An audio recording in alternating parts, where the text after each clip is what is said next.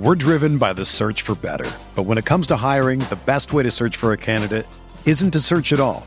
Don't search, match with Indeed. Indeed is your matching and hiring platform with over 350 million global monthly visitors, according to Indeed data, and a matching engine that helps you find quality candidates fast. Ditch the busy work. Use Indeed for scheduling, screening, and messaging so you can connect with candidates faster. Leveraging over 140 million qualifications and preferences every day, Indeed's matching engine is constantly learning from your preferences, so the more you use Indeed, the better it gets. Join more than 3.5 million businesses worldwide that use Indeed to hire great talent fast. And listeners of this show will get a $75 sponsored job credit to get your jobs more visibility at Indeed.com/Blue Wire.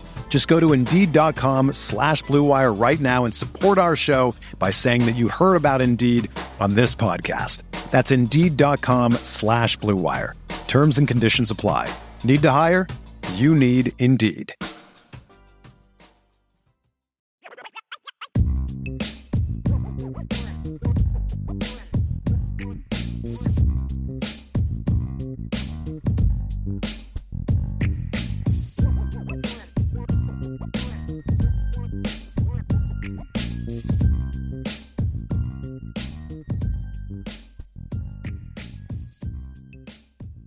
Notre Dame fans, welcome back to another edition of the Irish Breakdown Podcast. That guy right there is Ryan Roberts. I'm Brian Driscoll. Let's get rocking and rolling, Ryan, because today we got some offensive line recruiting we need to talk about. And it's been a busy month for Notre Dame when it comes to recruiting offensive linemen. Going to be an even busier month. They've already hosted several talented offensive linemen in the 2023 and 2024 classes. And they've got some big-time prospects still on the board. So we're going to break it all down for you today. But, Ryan, I thought it'd be smart for us to really begin by talking about really what is Notre Dame looking for when it comes to offensive line recruiting in this class. And I think that's something that needs to be discussed because, you know, it's an interesting situation for Notre Dame, in my view, in that they've landed a couple good classes in a row. But I still feel this is a really important class for some really important reasons, and we'll kind of get into that as we dive into this show. And, you know, for me, I think right now Notre Dame's target number's 4. I think they could get to 5 if the right 5th guy wanted to come, meaning just a guy that you just can't say no to. But 4 is the target number, and there's a chance that they're going to be close to done with that by early May. A chance. It's not a given. They got to close. And then you look at sort of the rest of this, and it's about, okay, you've got some talented guys. You're in a really good position with a lot of talented guys, but you're not necessarily the clear out in front leader, no-brainer leader for anybody except maybe one player. So it's going to be very interesting, and they're going to have to close. But I want to first talk about the makeup of this class, Ryan, because it's not just about landing 4 talented players. I really believe that Notre Dame has to have a great class of tackles. And I mean guys that can no doubt play tackle. That doesn't mean guys like Jarrett Patterson no doubt could play tackle at Notre Dame. There's not a doubt in my mind. He moved to center because it was the fastest way in the field. That's not what I'm talking about. I'm talking about it can't be a class with a bunch of Tommy Kramers and Aaron Bankses, who were really good players. And I believe Tommy Kramer would have had a much better Notre Dame career if not for the injuries. That's why his best season was his redshirt freshman season when he was a starter on a team that, you know, that won the Joe Moore Award, right, as a tackle. But he was more of an interior player. The reason I say that is because Notre Dame finds itself in a unique situation. You don't often look at a team with a true sophomore starting offensive lineman and say, you got to start preparing to replace those guys now. And when you look at all the great offensive linemen that Notre Dame has had the last decade under Harry Hiestand, and then obviously guys that he recruited to Notre Dame, none of them left after 3 years. None of them. Zach Martin was a 5-year player. Chris Watt was a 5-year player. Nick Martin was a 5-year player. Ronnie Stanley was a 4-year player. Quentin Nelson was a 4-year player. McGlinchey and Eichenberg were both 5-year players. Hainsey was a 4-year player. Banks was a 4-year player. I have a very hard time seeing this duo of Joe Alt and Blake Fisher being both of them 4-year players. Now, maybe one is, but right now it's like if the way that they're playing, the fact that their careers got started so early, especially Alt, who started so much last year at left tackle, Ryan, we're not predicting that they're both going to leave after 2023, but you have to start recruiting like it's a legitimate possibility. And that puts a lot of pressure on this 2023 class because this group will be freshmen when those players are juniors. And if they leave, then you don't want to recruit 2024 to have true freshmen come in and play. And so when you look at that, it puts a lot of pressure on it, combined with the fact that last year's class, Ryan, as good as it was, there's only one guy in that class that I know for a fact is definitely going to be able to play tackle, and that's Emil Wagner. And he's a guy that we have concerns about. Can he fill out enough? If he can, you're good. You got one guy there. Caleb Johnson's a developing player, but the depth at the position could get real tricky and a lack of competitiveness because the numbers of pure tackles is not great, especially if Alt and or Fisher leave early. So that puts a lot of pressure on Notre Dame to get at least two guys that no doubt about it can play tackle in this class.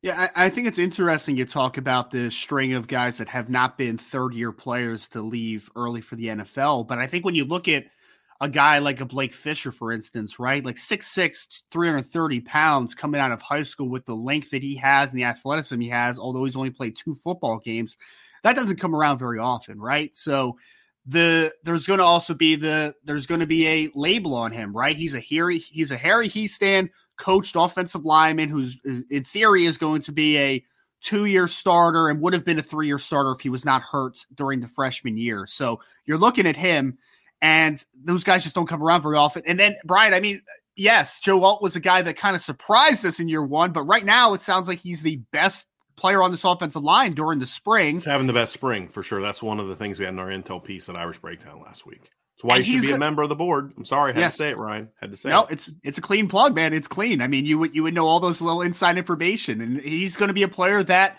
2 years from now, in theory, again, he's a 3-year starter because he started a large portion of his freshman year. So I'm going to count that as a full year as a starter, right? So if you want to count it 2.5 years, whatever. Either way, like you said, what is the next wave of offensive tackles? You need to start figuring that out right now. And I agree. Like we talk about the one guy that is, and I know we're going to go a little more in depth on him in a minute here, but Charles Jagusah is a player that we both like and we both think is going to end up most likely at Notre Dame. At least if they close properly on him. And I think, and we've been back and forth on this, I think he can play tackle. I know you really think he can play tackle, but I also think that his ability to kind of grow into where he fits is what I really want to see. I don't want to necessarily pigeonhole him into he's a tackle only. I want him to play a multitude of positions if possible. So that's why I think you have to get at least one true offensive tackle in this class outside of Charles Jagusah. It's a necessity. We don't disagree on that at all, Ryan. I think that for me, it's more of I have more certainty that he can athletically play tackle. But I've said this several times. There's Quentin Nelson is a guy that athletically flat out would have been a really good college offensive tackle. But his demeanor wasn't suited for tackle. It was better suited inside. That's the point you're making. It's not that he can't do it. It's that you want to have the option of if he could be a really good right tackle, but an elite first-round draft pick at guard, you need to have the roster potential to be able to move him inside where his game is best, and you've got someone also that's really good that you can slide into tackle. That's the key part of it. But I also think that you want to give Jagusah the best chance you can at tackle because of the fact that the class ahead of him is filled with so many interior players. You can't rush that process. And so, but the point is, and this is what you're getting to, he can't be your only for sure tackle in the class.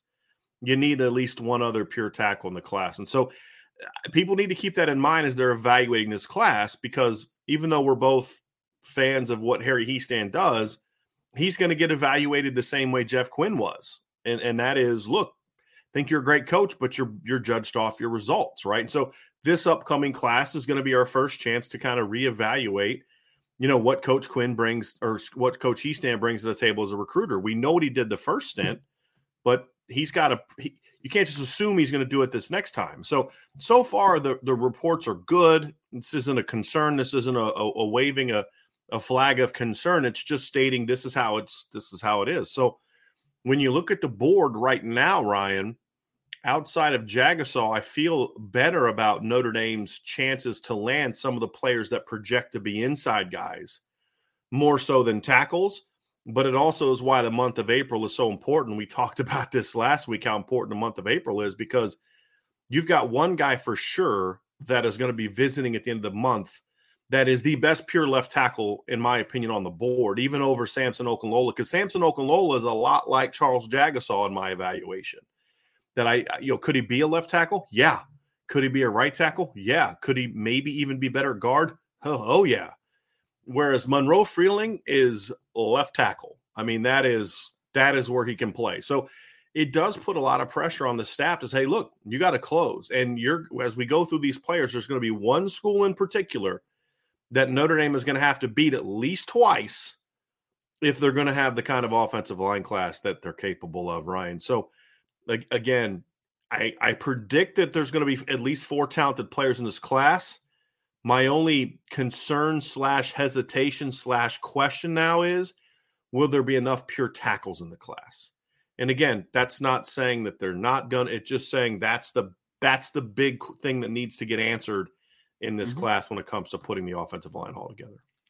Yeah, I mean, you don't want to force square pegs into round holes, right? Like, you just don't want to do it. Like, Notre Dame has gotten off to a good start as far as this month for the offensive line that have come on campus. Like, we're going to talk about Austin Sareveld out of Ohio, which I thought they had a really nice visit, obviously, with him. And he's a guy that projects more favorably inside a guard, like you're saying. This past weekend, you just had the young man that just got an offer a couple weeks ago and his name's escaped me for whatever reason right now. Sam Pendleton. Yeah. Sorry, he's only been on the board for a few weeks here, but he got offered in the middle of March, and in only a couple weeks made his decision. Like, I need to go check out Notre Dame. And the first time I talked to him, Brian, the quote was, Notre Dame has been a school that I've been wanting to hear from since recruiting began, right? So this is a team that Sam Pendleton has a high opinion of. Coach Hiestand is certainly, I mean, you could see the photo that he posted with Coach Hiestand. There's certainly a lot of respect given to Coach Hiestand and what he's been able to do with developing offensive linemen. But he is also a player that projects more favorably inside at guard. I also think that he could even play center because, I mean, for me, and I know we're going to get a little more in depth on each of the guys, I think Sareveld has a body to play tackle. I just think he has a demeanor to play guard, right? Pendleton's a little different. I think he definitely has a demeanor to play inside a guard, but I also just don't think he has a ton of length. Like, I just don't see him as a not tackle length, not for what Harry Hiestand looked for. My wife likes to think of herself as a coffee expert. So when we decided to give Trade Coffees a try, she was excited to see what they had to offer, and we were not disappointed. After figuring out a short quiz that matches you with just the right coffee, we received the Holmes blend from Sparrow's Coffee in Grand Rapids, Michigan. The Nostalgia Series blend that she received from Sparrow's Coffee made an immediate impression as soon as she opened the box. And once she brewed the Holmes blend the next morning, she was able to enjoy a rich, smooth cup of coffee with a very robust flavor. My wife is quite picky about her coffees, but you can be sure that she'll once again be buying from Sparrow's Coffee, and we'll be going back to Trade Coffee for another shot at getting a tasty blend from a regional company. You have to give Trade's Coffee a try. Trade's Coffee team actually tastes thousands of coffees to keep 450 different kinds live and ready to ship every day. There's no one perfect coffee, but there is a perfect coffee for you, and Trade's human-powered algorithm will find it. Trade is so confident they'll match you right the first time that if they don't, they'll take your feedback and an actual coffee expert will work with you to send a brand new bag for free. What we learned is that Trade Coffee send you freshly roasted beans from 60 of the country's best craft roasters. Small businesses who pay farmers fair prices to substantially source the greatest beans from around the world. Trade's Coffee's experts personally taste over 450 roasts, so they know exactly what to recommend for you. Just answer a couple of questions, and you get your own personalized variety of coffees delivered fresh to you as soon as you like. No gimmicks. Trade delivers a fresh bag of roasted coffee as whole beans or ground for however you brew it at home. And they guarantee you'll love your first order or they'll replace it for free. Trade has delivered over 5 million bags of fresh coffee. And right now, Trade is offering new subscribers a total of $30 off your first order plus shipping when you go to drinktrade.com/Irish. That's more than 40 cups of coffee for free. Get started by taking their quiz at drinktrade.com/Irish and let trade find you a coffee you'll love. That's drinktrade.com/Irish for $30 off. We're driven by the search for better. But when it comes to hiring, the best way to search for a candidate isn't to search at all. Don't search, match with Indeed. Indeed is your matching and hiring platform with over 350 million global monthly visitors, according to Indeed data, and a matching engine that helps you find quality candidates fast. Ditch the busy work. Use Indeed for scheduling, screening, and messaging so you can connect with candidates faster. Leveraging over 140 million qualifications and preferences every day, Indeed's matching engine is constantly learning from your preferences, so the more you use Indeed, the better it gets. Join more than 3.5 million businesses worldwide that use Indeed to hire great talent fast. And listeners of this show will get a $75 sponsored job credit to get your jobs more visibility at Indeed.com/Blue Wire. Just go to Indeed.com/Blue Wire right now and support our show by saying that you heard about Indeed on this podcast. That's Indeed.com/Blue Wire. Terms and conditions apply. Need to hire? You need Indeed. So again, it's gonna. Now there's some guys that are on the board that are down the road guys like Elijah Page, who I really like at tackle, but he's another guy that, would I call him a pure left tackle? No, probably not. Now, the one thing that eases some of my concerns, I'll be honest with you, is I have more confidence that Emil Wagner is going to reach his full potential at Notre Dame now than I did 4 or 5 months ago. So that it's not just Matt Balis, but it's also the Harry Hiestand presence. So let's dive into this, Ryan. Let's jump into the board, right? Let's talk about each guy. We'll kind of go through and give you the latest of where things stand and kind of what our thoughts are in regards to Notre Dame being able to put this class together. And it starts with the guy you brought up at the beginning, right? It's Charles Jagusah, right? Like, he is the top guy on the board right now in regards to the combination of you're in the best place, elite talent, high upside, local. I mean, been on campus twice. Everything is headed in the right direction for Charles Jagusah. He was on campus this weekend from talking to Sean, who has been in contact with Charles, his mom, and his head coach. Sounds like Notre Dame absolutely did what they needed to do, which is to knock the visit absolutely out of the park. He did a tremendous job this past weekend of, I think, selling the program and doing their thing. And because I think there's always been a ton of interest from Charles's side, but obviously meeting Coach Hiestand and getting a little more in depth into just kind of the flow of a practice and just seeing everything firsthand. I feel like that really sold Charles on this is what Notre Dame can offer. And I know he's been a guy, Brian, that we've talked about. Like, I mean, I honestly would have predicted already, or at least a couple weeks from now out, that he would be in the class. But the question is, when is he going to make that commitment? I feel really good, though, I'll say, after the visit, that Charles Jagusah, I would say Notre Dame is his leader. Pretty, I want to say substantially, but they are the leader in the clubhouse right now. I know he likes Iowa. I know he's, talked to a couple other schools. But I really do think that Notre Dame is in a very good place with him right now. I'm at the point now where, look, here's some other contenders, right? It's Iowa is probably the biggest threat to Notre Dame, right? Michigan, he visited Michigan after he went to Notre Dame. Miami's been making a run at him. But this is going to be one where I think Notre Dame would have to do something wrong to not get him at this point in time. Just from everything we've heard, he's Catholic. He goes to a Catholic high school. I believe Sean said that his dad's a Catholic priest or something like that. Like, I forget, like some kind of situation like that, works at the Catholic church, something along those lines.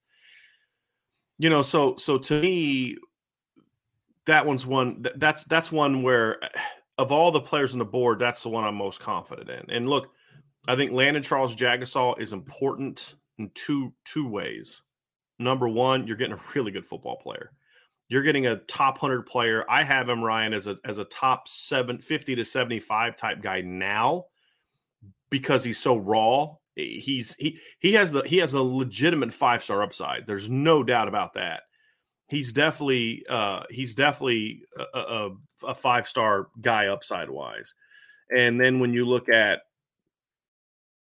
to me, a guy like him has more value now. Again, it just comes down to because Harry Hiestand is back. I always got nervous when you got these like high ceiling guys and needed a lot of work that came in the last few years. I'm just going to be honest with you. Guys like Tosh Baker made me nervous because it just, are they going to be able to go out and kind of, all right, having a little technical issues. I'm getting fixed now, but are they going to be able to go out and be developed the way they need to? And with Harry Hiestand, you're like, okay, this is the kind of player you want to get because he's big, he's physical, he's a really good run blocker already. He has potential as a pass blocker. He just doesn't do it a whole lot in high school. And as you know, Ryan, at any level, pass blocking and requires far more technique than run blocking.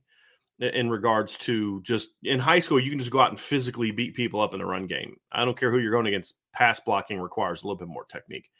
So the tools are there. On3 has him ranked as the number 7 player in the country. That's too high for me right now just because he is raw. But I also can't say they're nuts for having him there because if you're going to base this all on upside, okay, cool, I get it. I'd still probably have him more in the 20 to 25 range from an upside standpoint. But it just goes to show that they're not just making this up, right? Like clearly someone, right or wrong, sees elite potential, and Notre Dame certainly does. This was one of the kids that Harry Hiestand, the moment he got hired, this is one of the very first kids that he was like, that guy, we got to get that guy. And it says a lot about him that they've pushed as hard as they have for him. Yeah, no, I mean, I think that the upside is just fantastic for a guy like a Jackson. So I would argue, Brian, I don't know if you agree with this, but out of all the offensive linemen I've watched in this cycle, not even just including Notre Dame targets on the board, I think Charles Jackson has one of the higher upsides just in the class in general. So I can get on that wavelength as far as a 20 to 25 player on just based on true upside. Because I think when you're talking from a body perspective, I mean, the kid is 6'6", over 300 pounds, and it's clean, man. Like, I was talking to Brian before the show, and if anybody watched Trey Smith during his career at Tennessee, like, that's who I envision him as far as from a body type perspective. Like, I could see him being 330, 335, and just being a massive dude. Like, not fat, just a massive dude. Like, I could just see Charles Jagusah developing into that player. And Trey Smith was the same way, though. Played some offensive tackle, played majority inside of guard. I think he could do both, just kind of like the way I think that Jagusah can do both. And I'm curious to see just kind of the physical development he has, because there are quick feet on film. There are great hands on film because he's an all-state wrestler. And I mean, there is just tremendous upside with the Charles Jagusah. And he's a must-get, in my opinion, in this class right now because, like you said, he's the only – I don't want to say the only prospect you feel good about with Notre Dame, but he's the only prospect that you would say – Notre Dame is the clear leader, in my opinion, that for a guy that is that could be a true tackle at the next level. And you know how important Dante Moore is to this class because we're talking about offensive linemen and nobody's talking about what we're talking about in the chat. It's just all Dante Moore. So it's just like, all right, we're not doing Dante Moore shows every day, and we don't need the chats to be about Dante Moore every day. So let's try and stay on topic. All right. It's like herding. Never mind. I'm not going to say it. Well, I mean, Brian, we're talking about the kid that you just said is the number 7 player in the class on right. all 3. He's not interesting enough to talk about because Dante Moore is not committed yet. So it's just like, okay, whatever. And then when you look at this one, Ryan, look, we know where that one is going to be. Notre Dame has hosted several other kids on campus. Another guy that I think Notre Dame, they're in a position to close on over the next month. And that's Austin Sareveld from Ohio. Biggest kid on the board, and it's not close. I mean, he's listed at 6'5", 315, and he's every bit of that. I mean, he is a big, big boy. Moves well when I saw his size, I was like, this guy is going to be a big, sloppy, and he's not. He's just big. It reminds me, he's not Quentin Nelson, but right, this is not about a style of play. But, Quentin, you'd look at Quentin, he just had like these big, broad shoulders, and Austin says that's kind of how Austin, he's not a fat kid. Like when I think 6'5", 315 from Ohio, I think he's going to be a big, sloppy, chubby kid, and he's not. He's just big. And Notre Dame has done a great job with him. He was considered all but an Ohio State lock for a while. Notre Dame got him on campus. I think they had him on campus first time back in January when he got to meet Coach Hiestand. It was right after Coach Hiestand got hired. Came back again the first Saturday of April and got to watch a practice. really came away impressed. And now he's talking about coming back again for the blue gold game. If they can convince him to be back on, and he told me that he's going to be on campus for the blue gold game, Ohio State's going to do their best to make sure that he's not. If they can get him on campus, if Notre Dame can get him back on campus for the blue gold game, now all of a sudden you have a shot to really close on him in May. Because he has also said to you and I that he does, like, once his visits are over in April, and he's down to Notre Dame, Ohio State, and Bama. That's his three. That's his trio, right? That's a pretty good group to be in. But it sounds like he's going to kind of sit down after the April visits and say, okay, where am I going? And Notre Dame has to just knock that April 23rd. They got to get him back on campus, number one, Ryan. They got to knock that visit out of the park. I feel like they've put themselves within striking distance of Ohio State. I do. I still think Ohio, if I had to put money on it today, I'd probably lean towards Ohio State. But I feel like if they can get him back on campus, it's going to be a situation where they've got a chance to I mean, they've kind of just been gaining. And with that great visit, it's like they could overcome it. And it's about where you finish, not where you start, Ryan, when it comes to a kid like this. Yeah, I think they've definitely have closed in the gap. I mean, I think that it may even be a 1A, 1B situation as it currently stands. Like, I think they've really done a great job positioning themselves against Ohio State because, I mean, he's an Ohio kid, right? So there's a little bit of an inside track for Ohio State when they have high interest in the young man. So he reminds me a little bit of, for people that want a comp to him, because me and Brian talked about he's more of a true interior player. He reminds me a little bit of Andrew Stuber that played at Michigan over the last couple of years. It's in the draft this year. So now Stuber stayed at right tackle for Michigan because Michigan played a lot of power football this past year. They were really a downhill type of team.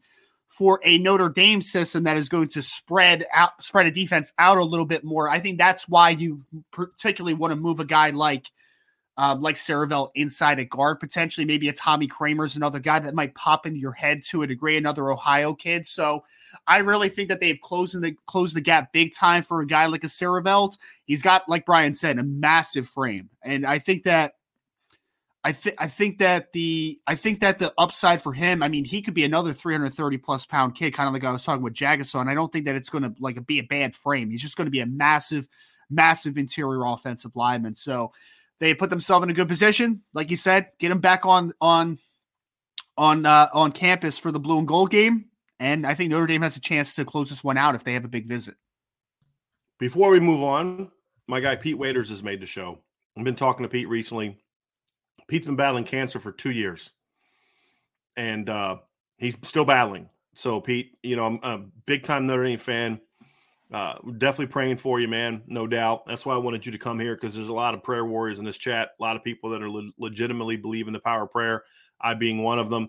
So glad you could join us for finally. He watches the show all the time, Ryan, but he doesn't often get a chance to make the live show. So, Pete, I'm glad you're able to make the show, my man, and you definitely are in our prayers, buddy. No question about it. So, really, really, really appreciate you being here. Ryan, another guy that I think Notre Dame has done a great job on in the last month is Sam Pendleton from North Carolina. Goes to Ronald Reagan High School.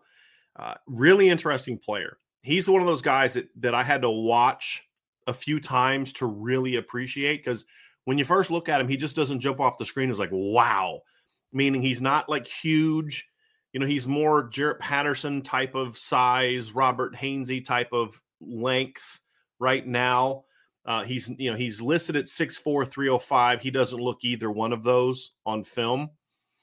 Doesn't look like either one of those in person. He's a much better looking kid than I thought he was going to be. I saw some of the photos from his Notre Dame visit. He's another guy he's not a big chunky kid. And Harry Hiestand doesn't often recruit kids like that. Like, it's rare that he recruits kind of, chubby kids, Aaron Banks being one, but that's because Aaron was just so talented and good.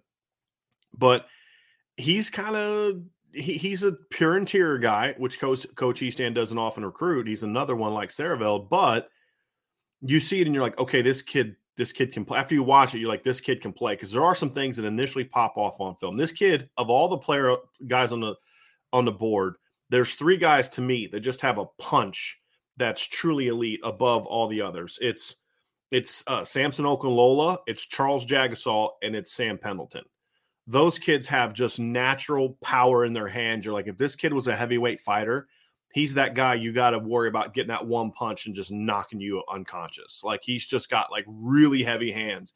And some of the things he does to kids on film that aren't exactly like small, 185-pound defensive ends. I mean, there's some 230-pound kids coming off the line, and he just hits them with their hands, and it's like, I mean, they go back and down. I mean, it is impressive. View him as a interior player at the next level, a center. Notre Dame didn't offer him till I think like March 16th. So they offered him less than a month ago. And he's one of those guys that, Coach Easton got as soon as he arrived, he went on, okay, here's who's on the board. Let me look at the guys you guys are already on. We have to get out on the road now.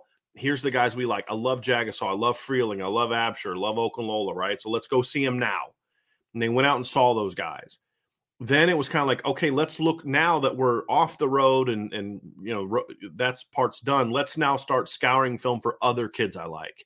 And that's why you saw Elijah Page get offered later. That's why you saw Sam Pendleton get offered later.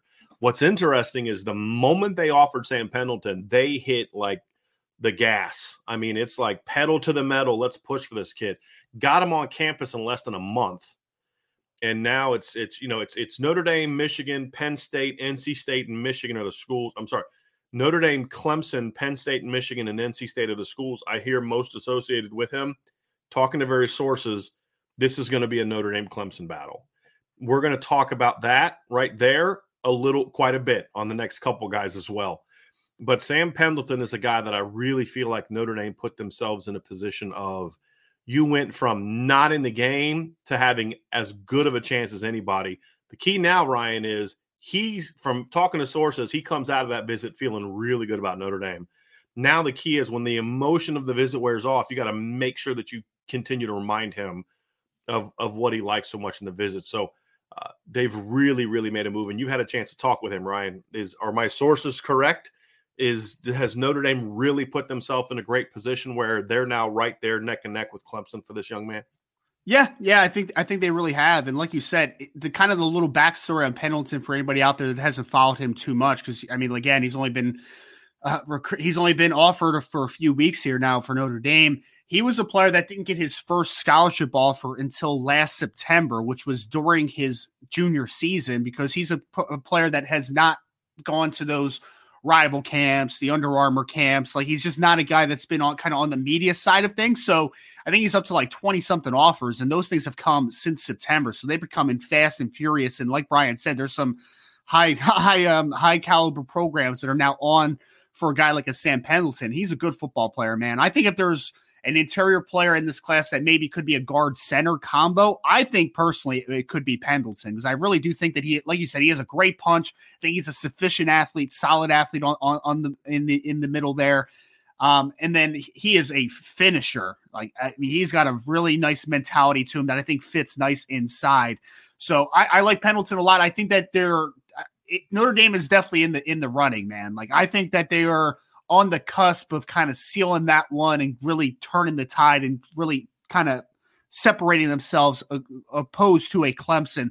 It is really interesting to see that Clemson versus Notre Dame dynamic, Brian, because I mean, the reason that we're talking about that particular battle is that three of these young men come from the Carolinas, right? Mm-hmm. That we're going to talk about next. So it's a proximity battle versus a developer battle. Like, typically you would say, Notre Dame could just say, look, guys, look at this resume. The guys that we have put to the NFL, like, we have done this, and Clemson just hasn't done the same thing. But the fact of the matter is Notre Dame is really hot on some of these North Carolina, South Carolina prospects on the offensive line this year.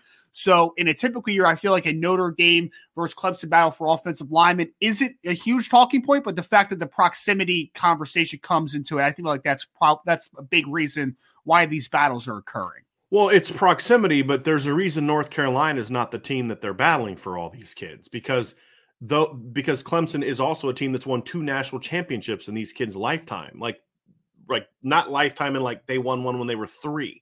Like, since they've been playing football, Clemson's won 2 national championships, combined with the proximity aspect of it. So it is to me, it's I don't want to say bellwether, but like, it's going to be a sign of can Harry Hiestand hit the ground running and go anywhere, because look, Charles Jagusah, he should win that one. I think Jeff Quinn would have won that one, right? Like that's, it's kind of like if we're going to be fair and honest and objective, we can't say, look what Harry Hiestand did to land Charles Jagusah when we didn't give Jeff Quinn the credit for getting Blake Fisher.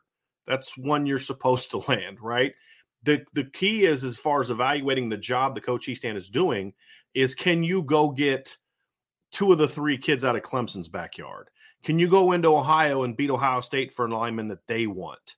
Those are going to be the battles that are going to really tell us if Coach Hiestand has been able to kind of get right back on the horse and say, I'm going to be building this thing. So that's going to be the interesting piece to this. Is there an issue, Ryan? You good over there? You having some technical problems? No, I'm fine. Really puzzled look on your face. No, I was just reading the chat. The chat's always interesting as usual. That's all. Yes. So anyway, that's my stance on the Clemson aspect, and it's not just about beating them for these kids and what that means for the class. It's going to be a symbol of just the power of what this staff has or doesn't quite have yet, because it's going to be a thing where you're going against a regional team that is a powerhouse, right? It's not NC State. I'm not worried about NC State. I'm not. When it came down to, Sullivan Absher saying it's Notre Dame, Clemson, and NC State, I'm like, yeah, it's really Notre Dame, Clemson. All right. When I hear about, North Carolina and NC State for Sam Pendleton, Penn State, Michigan, I'm not worried about them. I'm worried about Clemson. So that's going to make this battle really intriguing. Really intriguing. Yeah, it's going to be extremely interesting because someone just put in the chat that they think that Notre Dame is right in second for all 3. So I think this is going to be a big month, like you said, right? Like They have to continue the momentum. They have to gain some more momentum in a couple regards. Think about who said Notre Dame's trailing all 3 of those. I mean, I love you, David, but come on, man. Anyway, I don't think they're trailing for all 3. I think at worst they're trailing for 2.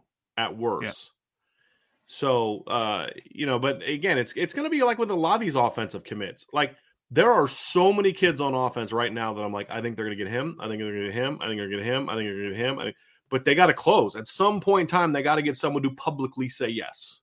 Sure. And that's kind of the thing and I think offensive line is intriguing too, because if you can get Saraveld or a Pendleton and or a Jagusah here over the next couple weeks or month, it starts to allow you to say, hey, look, if you really want to be part of this class, we need you to make a decision now, because we've got all these other kids that are coming for officials, got all these other kids that are chomping at the bit to get on campus, but you're our guy. Do you want to be here or not? You can't do that. Same thing a receiver. You can't do those things if you have no one on board. You can't. And so it's like with defensive line recruiting, which we'll get into here over the next week or so. They're able to kind of, hey, you know what? You need to make a decision because we got 4 guys on the board for 2 spots, right? So how bad do you want to be here?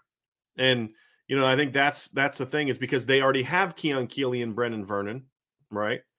And so that's kind of where you kind of got to look at it and say, hey, look, these are ones you got to get done, because these then allow you to put up ramp up the pressure on the other one. So I feel really good about where Notre Dame is right now with Austin Saraveld. I feel really good about where Notre Dame is right now with Sam Pendleton. The next few are where we kind of get into I'm not quite sure where things stand yet. The first guy I want to talk about is Sullivan Absher. And the reason I want to talk about Sullivan Absher first is because we're trying to kind of go in somewhat of an order of guys that we think are on the verge of making decisions first. And Sullivan Absher is a guy that there's no question that his recruitment will be over in the next month or so, right? There's very, very little doubt that his recruitment will be over the next month or so. The question, however, is where he is. Now, some of the sources I have on the Notre Dame side have been very high on their chances for a while. Not quite as much anymore. And Ryan, you have been I remember he visited back in January, and the crystal balls that everybody loves to talk to us about started popping for him in Notre Dame. And at the time you were like, no, I don't see that yet. And that hasn't changed. This visit is going to determine whether or not Notre Dame has a chance with him. So yes, that's a big one. He's supposed to be coming on campus for the spring game. He was at Clemson this past weekend for the spring game. As long as they can keep him on the board for the blue gold game, that's going to be their chance to kind of to overcome it, because I think he's the one for sure. I think Notre Dame is like neck and neck with Clemson on the others. This is the one to me where Clemson is the leader to me, and I believe you feel the same way at this point. Yeah, he just has always seemed like a kid that I think that Notre Dame's just going to have a little bit of a difficult time getting out of the Carolinas. Like I just don't know why. I can't exactly put a number to it. I can't put a substantial understanding to it. It is a gut feeling. Yeah, it's a pulse. I mean, every time I've talked to him, I think he likes Notre Dame, and 100%. I think that he would be in the firm number 2 position for him. I just personally think that Clemson is the clear leader here, like clear, and I think that Notre Dame can close the gap potentially. But right now, I just don't feel positive about Sullivan Absher ending up in the class. And I really like Sullivan Absher as a football player. People have followed the message board or just some of the content that I've written about the offensive line class. I think Sullivan Absher's a very promising interior guard spot, because I think that he can play tackle in a pinch, but I think he could be a really good football player in that guard at the next level, because I think he plays with outstanding pad level. He has some physicality to him. He's got a really nice frame where I think he could play well over 300 very easily and very shortly into his college career. So I like Sullivan Absher a ton, Brian. I continue to just feel that I think Notre Dame is running a clear second here for Absher. I think Notre Dame is looking at him as a tackle first. That is the one thing I am confident on. Now, whether or not we think he can play tackle or not, Notre Dame's viewing him as a tackle. That's how they're recruiting him right now. I tend to agree with you. I don't know if I love him in space as a tackle. That's my question at this point in time. But he's a good football player, and it's clear why Notre Dame likes him. But this is one, Ryan, it's pretty simple. When it comes to Sullivan Absher, it's going to come down to you have to hit an absolute grand slam home run on the visit. And I think Notre Dame has done everything that they can. I just think it's one of those ones like you're talking about. I think he likes Notre Dame a lot. I think he's got a million reasons to go Notre Dame. I just think some kids just don't want to go far away from home, and there's nothing you can do about that. And so I think Notre Dame has done everything they can with Sullivan Absher. This visit's going to be about you make the trip with your family, you come up, and you convince, you tell yourself, you ask yourself, can I see myself making this trip and being this far away from home? And if you can, then I think that's how Notre Dame overcomes it. If you can't, then he's going to pick Clemson. And I think that's what Notre Dame's task is we got to make him feel comfortable about being away from home. That's going to be the big key for him. And so that's going to be the challenge. And if they can overcome that, then I think they have a chance to add him.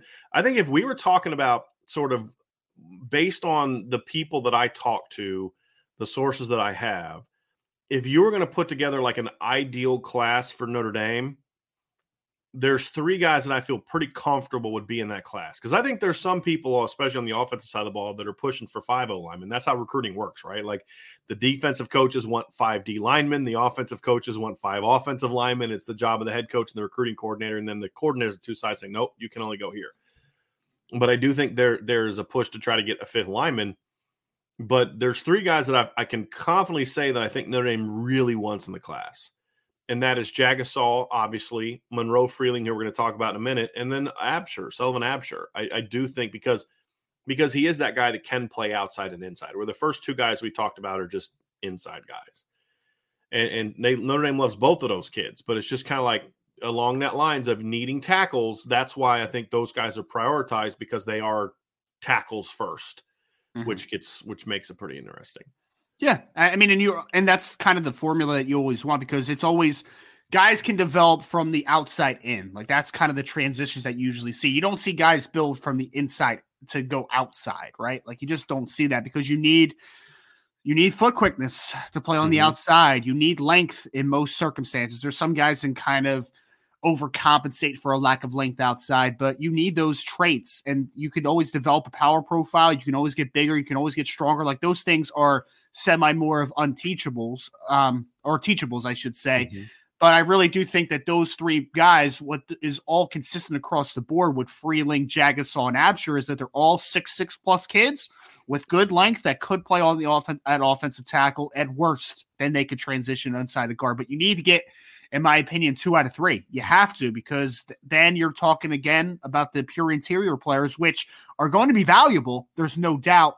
But we've talked about why it's so important to get offensive tackles in this class, because you have to start planning for a couple of years from now when there's a potential for Alt and Fisher to both be out the door. So before we move on to the next guy, Ryan, I did want to get to a couple things here real quick. We had a super chat from Randy Hernandez. So Randy, thank you for that. He's talking about Austin Sareveld here. He says he lives in Cincinnati. The kid is so huge and dominates at almost every game. Now, there's no doubt he can dominate with size alone. I mean, he's just one of those big kids. And honestly, that's why at first I didn't necessarily – I had to watch. He's another one I had to watch a few times because it's like, okay, I see him pushing people around, but let me look at the feet, let me look at the hips and all that.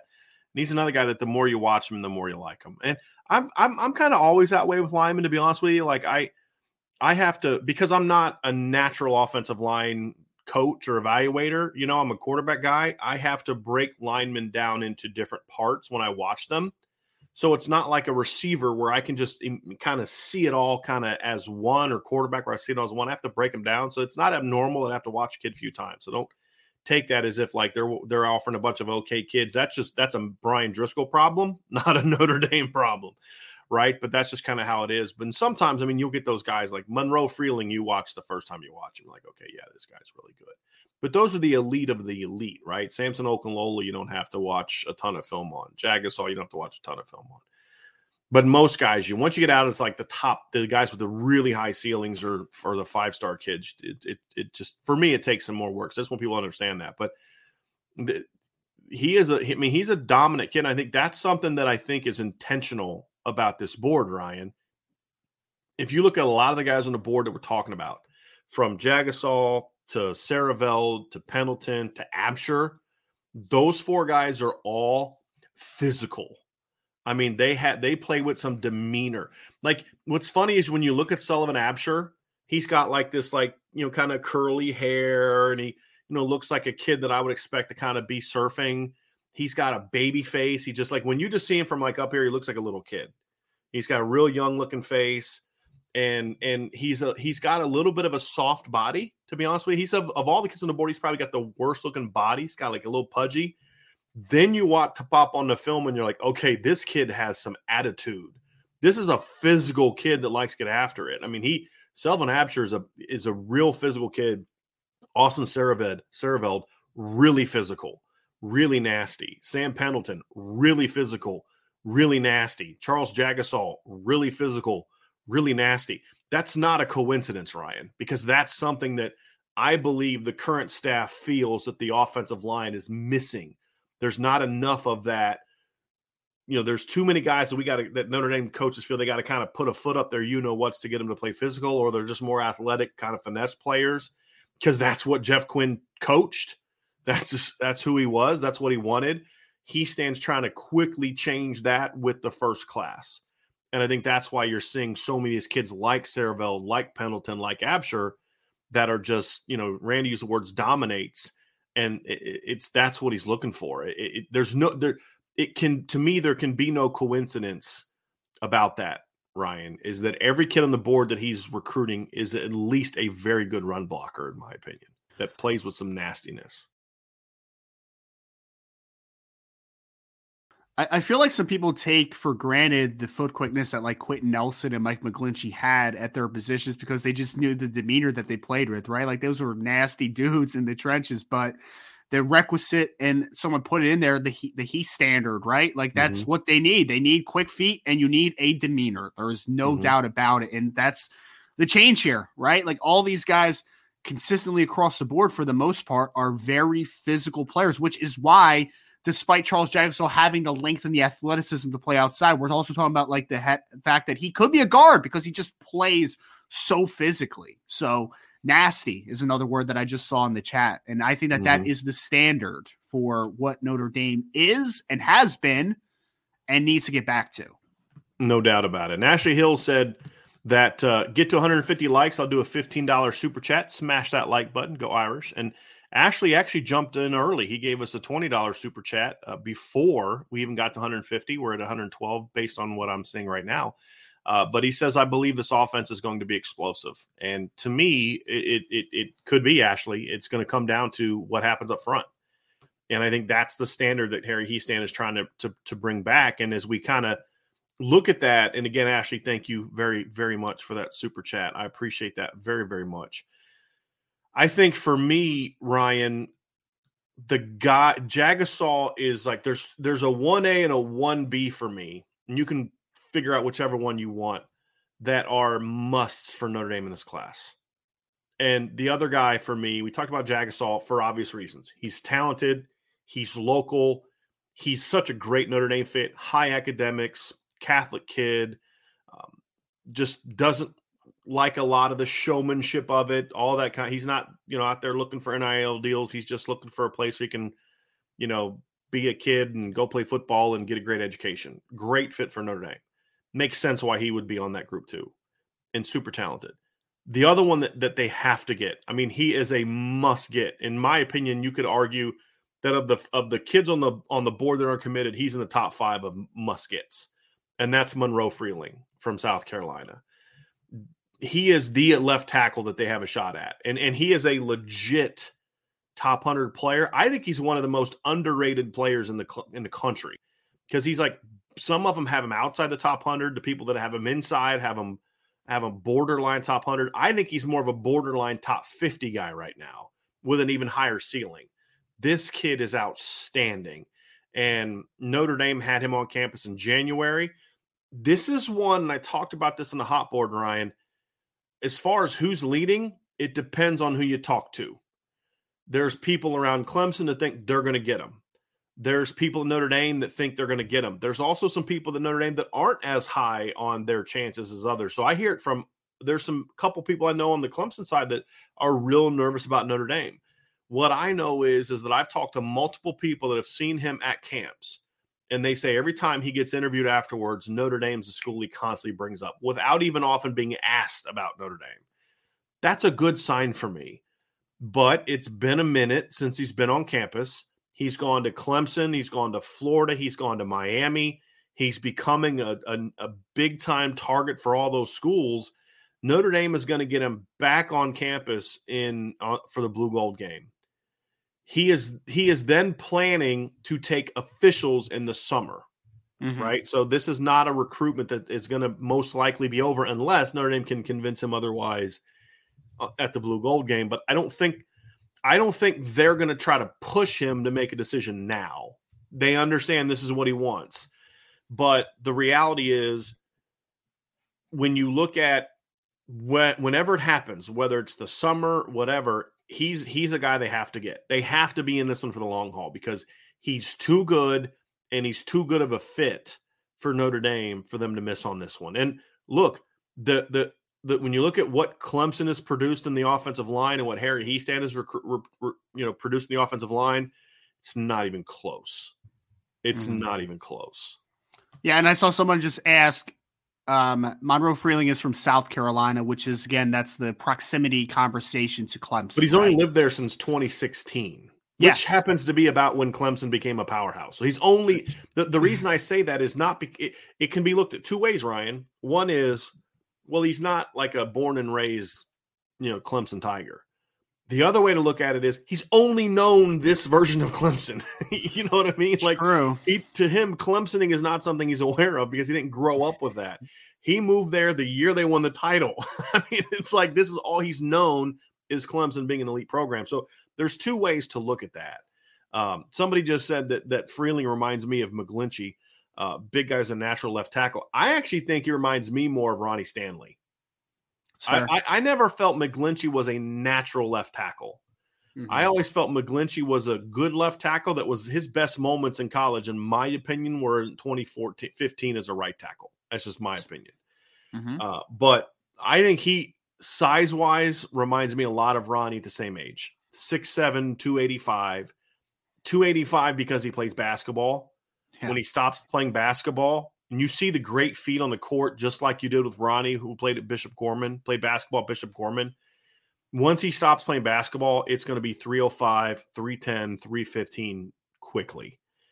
And just the natural feel for being in space. And that's the thing I love about kids that Like there's value to being a wrestler.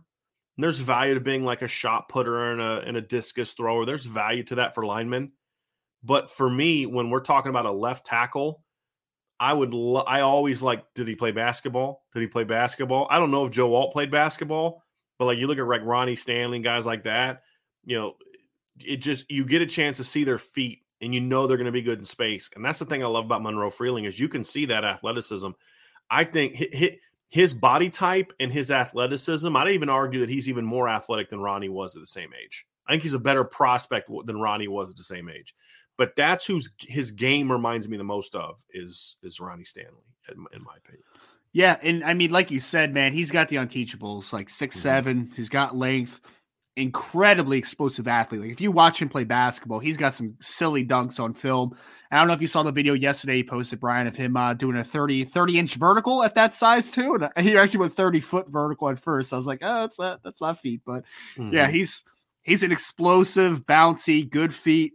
Like there's a lot to like with Monroe Freeling. And I have been on the same wavelength as you as far as I think he's a top 50 player in the class. I really do, man. I think he has substantial upside as a very good blindside protector at the next level. Not only, I mean, this is I don't want to say ready-made kid because he definitely needs to obviously add that weight. And like you said, I think he's going to be able to do that very quickly as soon as he stops playing basketball.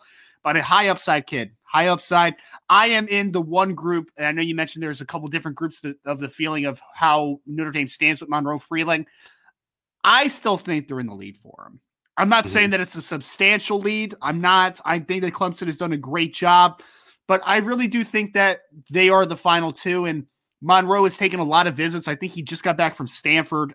Education is just so important to him. I think that that's going to be a big cog into the decision when everything is said and done. So I think Notre Dame is in good spot with Monroe Freeling. I think that they're not distanced enough from Clemson because it's more like a 1A, 1B type of conversation. So they need to knock the visit out of the park because Clemson could easily overtake it and go the other opposite direction, in my opinion. But Monroe Freeling is a must-get for Notre Dame in the class, in my opinion. One of the questions was from Keith Wiegand was, where is he from before moving to South Carolina? I believe it was Oregon, correct? Wasn't his family living in Oregon? Yeah, I had it in one of my pieces. It was quite a bit. Yeah, it was definitely out west. Yes, I think it was Oregon. I'm going to go take a look. Yeah. But yeah, he discussed that with me before. So to me, I mean, again, we don't anticipate him making a decision after the Blue Gold game. But he's one of those guys that you hope that coming out of that visit, the hope I think for me, Ryan, is that Notre Dame is able to really cement themselves as the team to beat. Because I think if they can really do that, I just don't see the other schools having enough to overcome them. Then that would be my thing. And I think the angle Notre Dame is going to start pushing, especially with how good Joe Alt has been in the spring, is, hey, look, man, we're going to probably lose our tackles after your freshman year. We're probably going to lose both our tackles after your freshman year. There's a chance because of the two. It's interesting. Of the two, you wonder like which one would, if one was going to come back, and you say, well, could that factor into where Monroe Freeling plays? No, I don't think so, because I think if Joe Alt is the one that comes back for a senior year, he's going to stay at left tackle. And I think the only way you'd be able to convince Blake Fisher to come back for a senior year if Joe Alt left would be to move him to left tackle.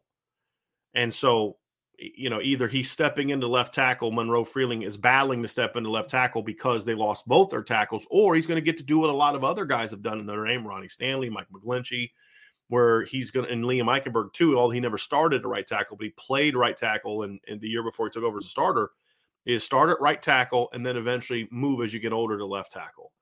Either way, the selling point Notre Dame has is you've got a legitimate chance to come in here and after your grow as a freshman, but then year two you're stepping in, you're going to have a chance to step in the starting lineup.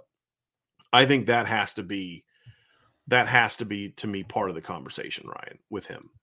Yeah. I mean it's good trajectory, right? Like it reminds me of, although it hasn't really worked out to the best degree, but like DJ Uiagalelei at Clemson, right? It's like you're going to sit behind Trevor Lawrence for 1 year and then you are the guy. And obviously that has not worked out for him, but that trajectory I think really does work out. And I think that you can paint the picture that like, hey man, all the things that Monroe Freeling values, being developed properly on the football field, getting a great education.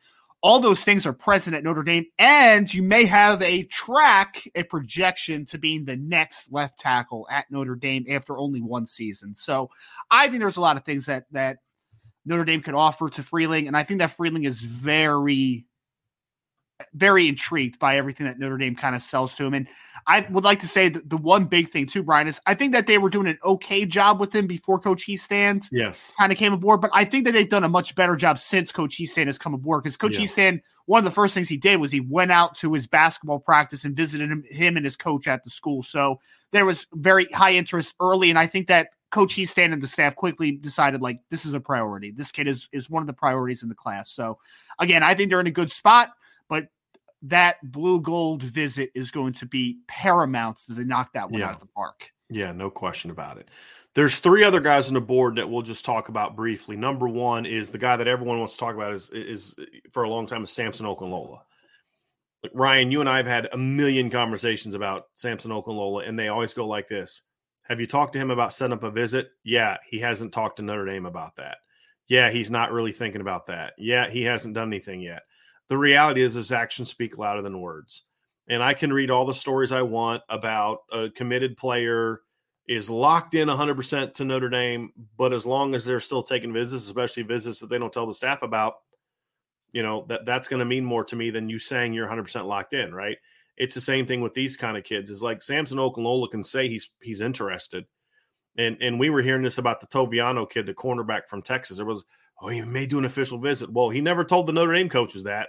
You know what I mean? Like, he may tell some other recruiting service guy that, but if he's not talking to Notre Dame coaches, then it doesn't matter. If a kid like Samson Okunlola is going to come out to the Midwest from Massachusetts and go to Michigan and Michigan State and have no interest in making a visit to Notre Dame, and you look at the other schools on this list and it's like Georgia, Ohio State, that's just a kid that, even though everything about him checks the Notre Dame box, he doesn't see himself at Notre Dame. So right now he's on the cool list for us, meaning there's just not a lot there. There's not a lot of interest there.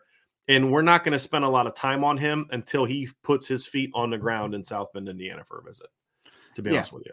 Yeah, no, it's been like that pretty much since the first time I talked to him, right? Because it's like he didn't have too much of a understanding as far as Coach Easton's reputation. I don't think that he's really taken the onus to really develop that relationship, and every single time, like, it's been like literally 3 times in the last like week and a half that I've reached out to him. It's just, just wondering if you've kind of talked to Notre Dame about setting up a visit. No, haven't. Nothing in the cards. Right. And the thing about him too, Brian, is that he's planning on taking 3 officials during the season. So you're starting to run out of opportunities here, man. Like it's going to happen. And even if he takes an official to Notre Dame, the fact that he hasn't made a concerted effort to get on campus this preseason is very concerning to me. Like, I just, it's just like not you said a really key thing, right? Have you talked to Notre Dame about setting up a visit? No. It's not even like Jason Moore, for example, has not been able to get to Notre Dame in spring, but him and Notre Dame have had constant conversations about it.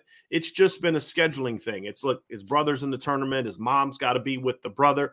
And the NCAA tournament beginning in early March it's every weekend. You're playing on the weekends. You can't travel for visits on the weekend if you want to take your mother with you, right? And that's an important thing for like Jason Moore. So you can look at it and say, okay, I understand why he hasn't been on campus, right? There's other kids you look at and say, okay, I get why that kid, he's from here. I know his family situation. I understand why they can't pony up and pay to come on a visit, because not every family can afford to go from South Florida or Texas or California or Oregon or places that aren't a drive to Notre Dame, because everything has to be paid for by the family.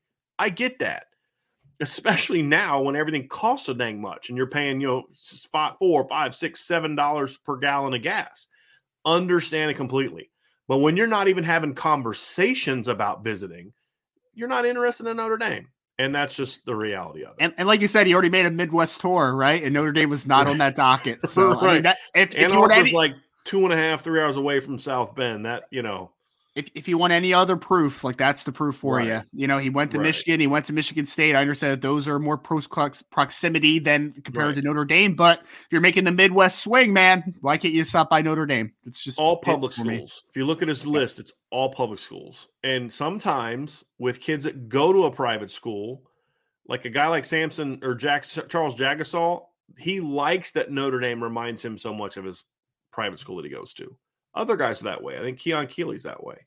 Some kids are like, and I'll be honest, I'm sympathetic to this because I went to a private school my last 2 years of high school. It was a private school where you either went to the local church or you were an athlete. I fell into the athlete category. I hated wearing I mean, you guys see how I dress for the show. I wear hoodies and T-shirts almost all the time. I hated wearing khakis and a polo every day.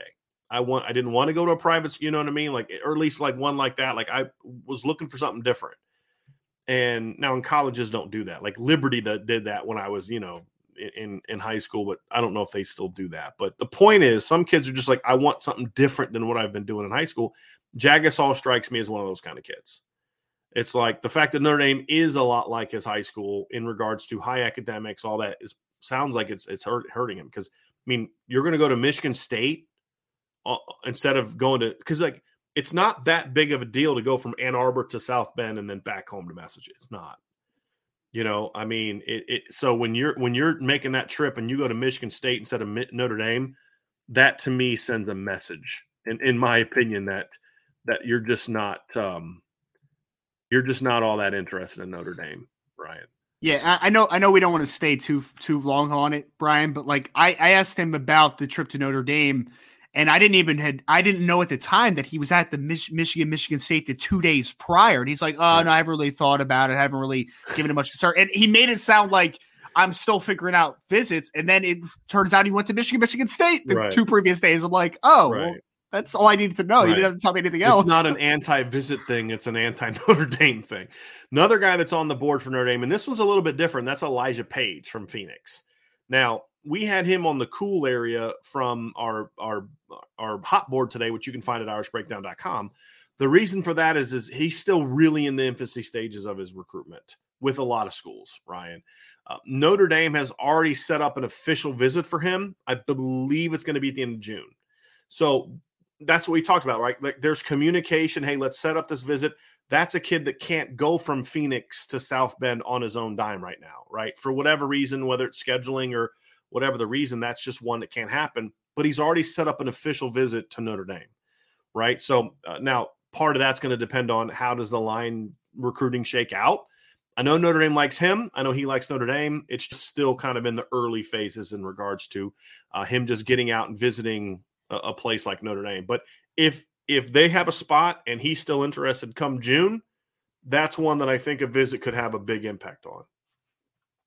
Yeah, I would be really interested to see Elijah Page in person, honestly, because on film, he looks like a long, pretty athletic kid who I think he's more of a right tackle versus a left tackle than you said before, but he's a very intriguing player. And obviously his biggest thing is that, you know, Arizona to Notre Dame is a pretty good trip. You know what I mean? Mm-hmm. It's not an easy trip to make. So I think that there is interest on both sides. Like you said, it just isn't far along right now just because he hasn't been able to make the trip. Notre Dame hasn't been on him for an incredibly long time.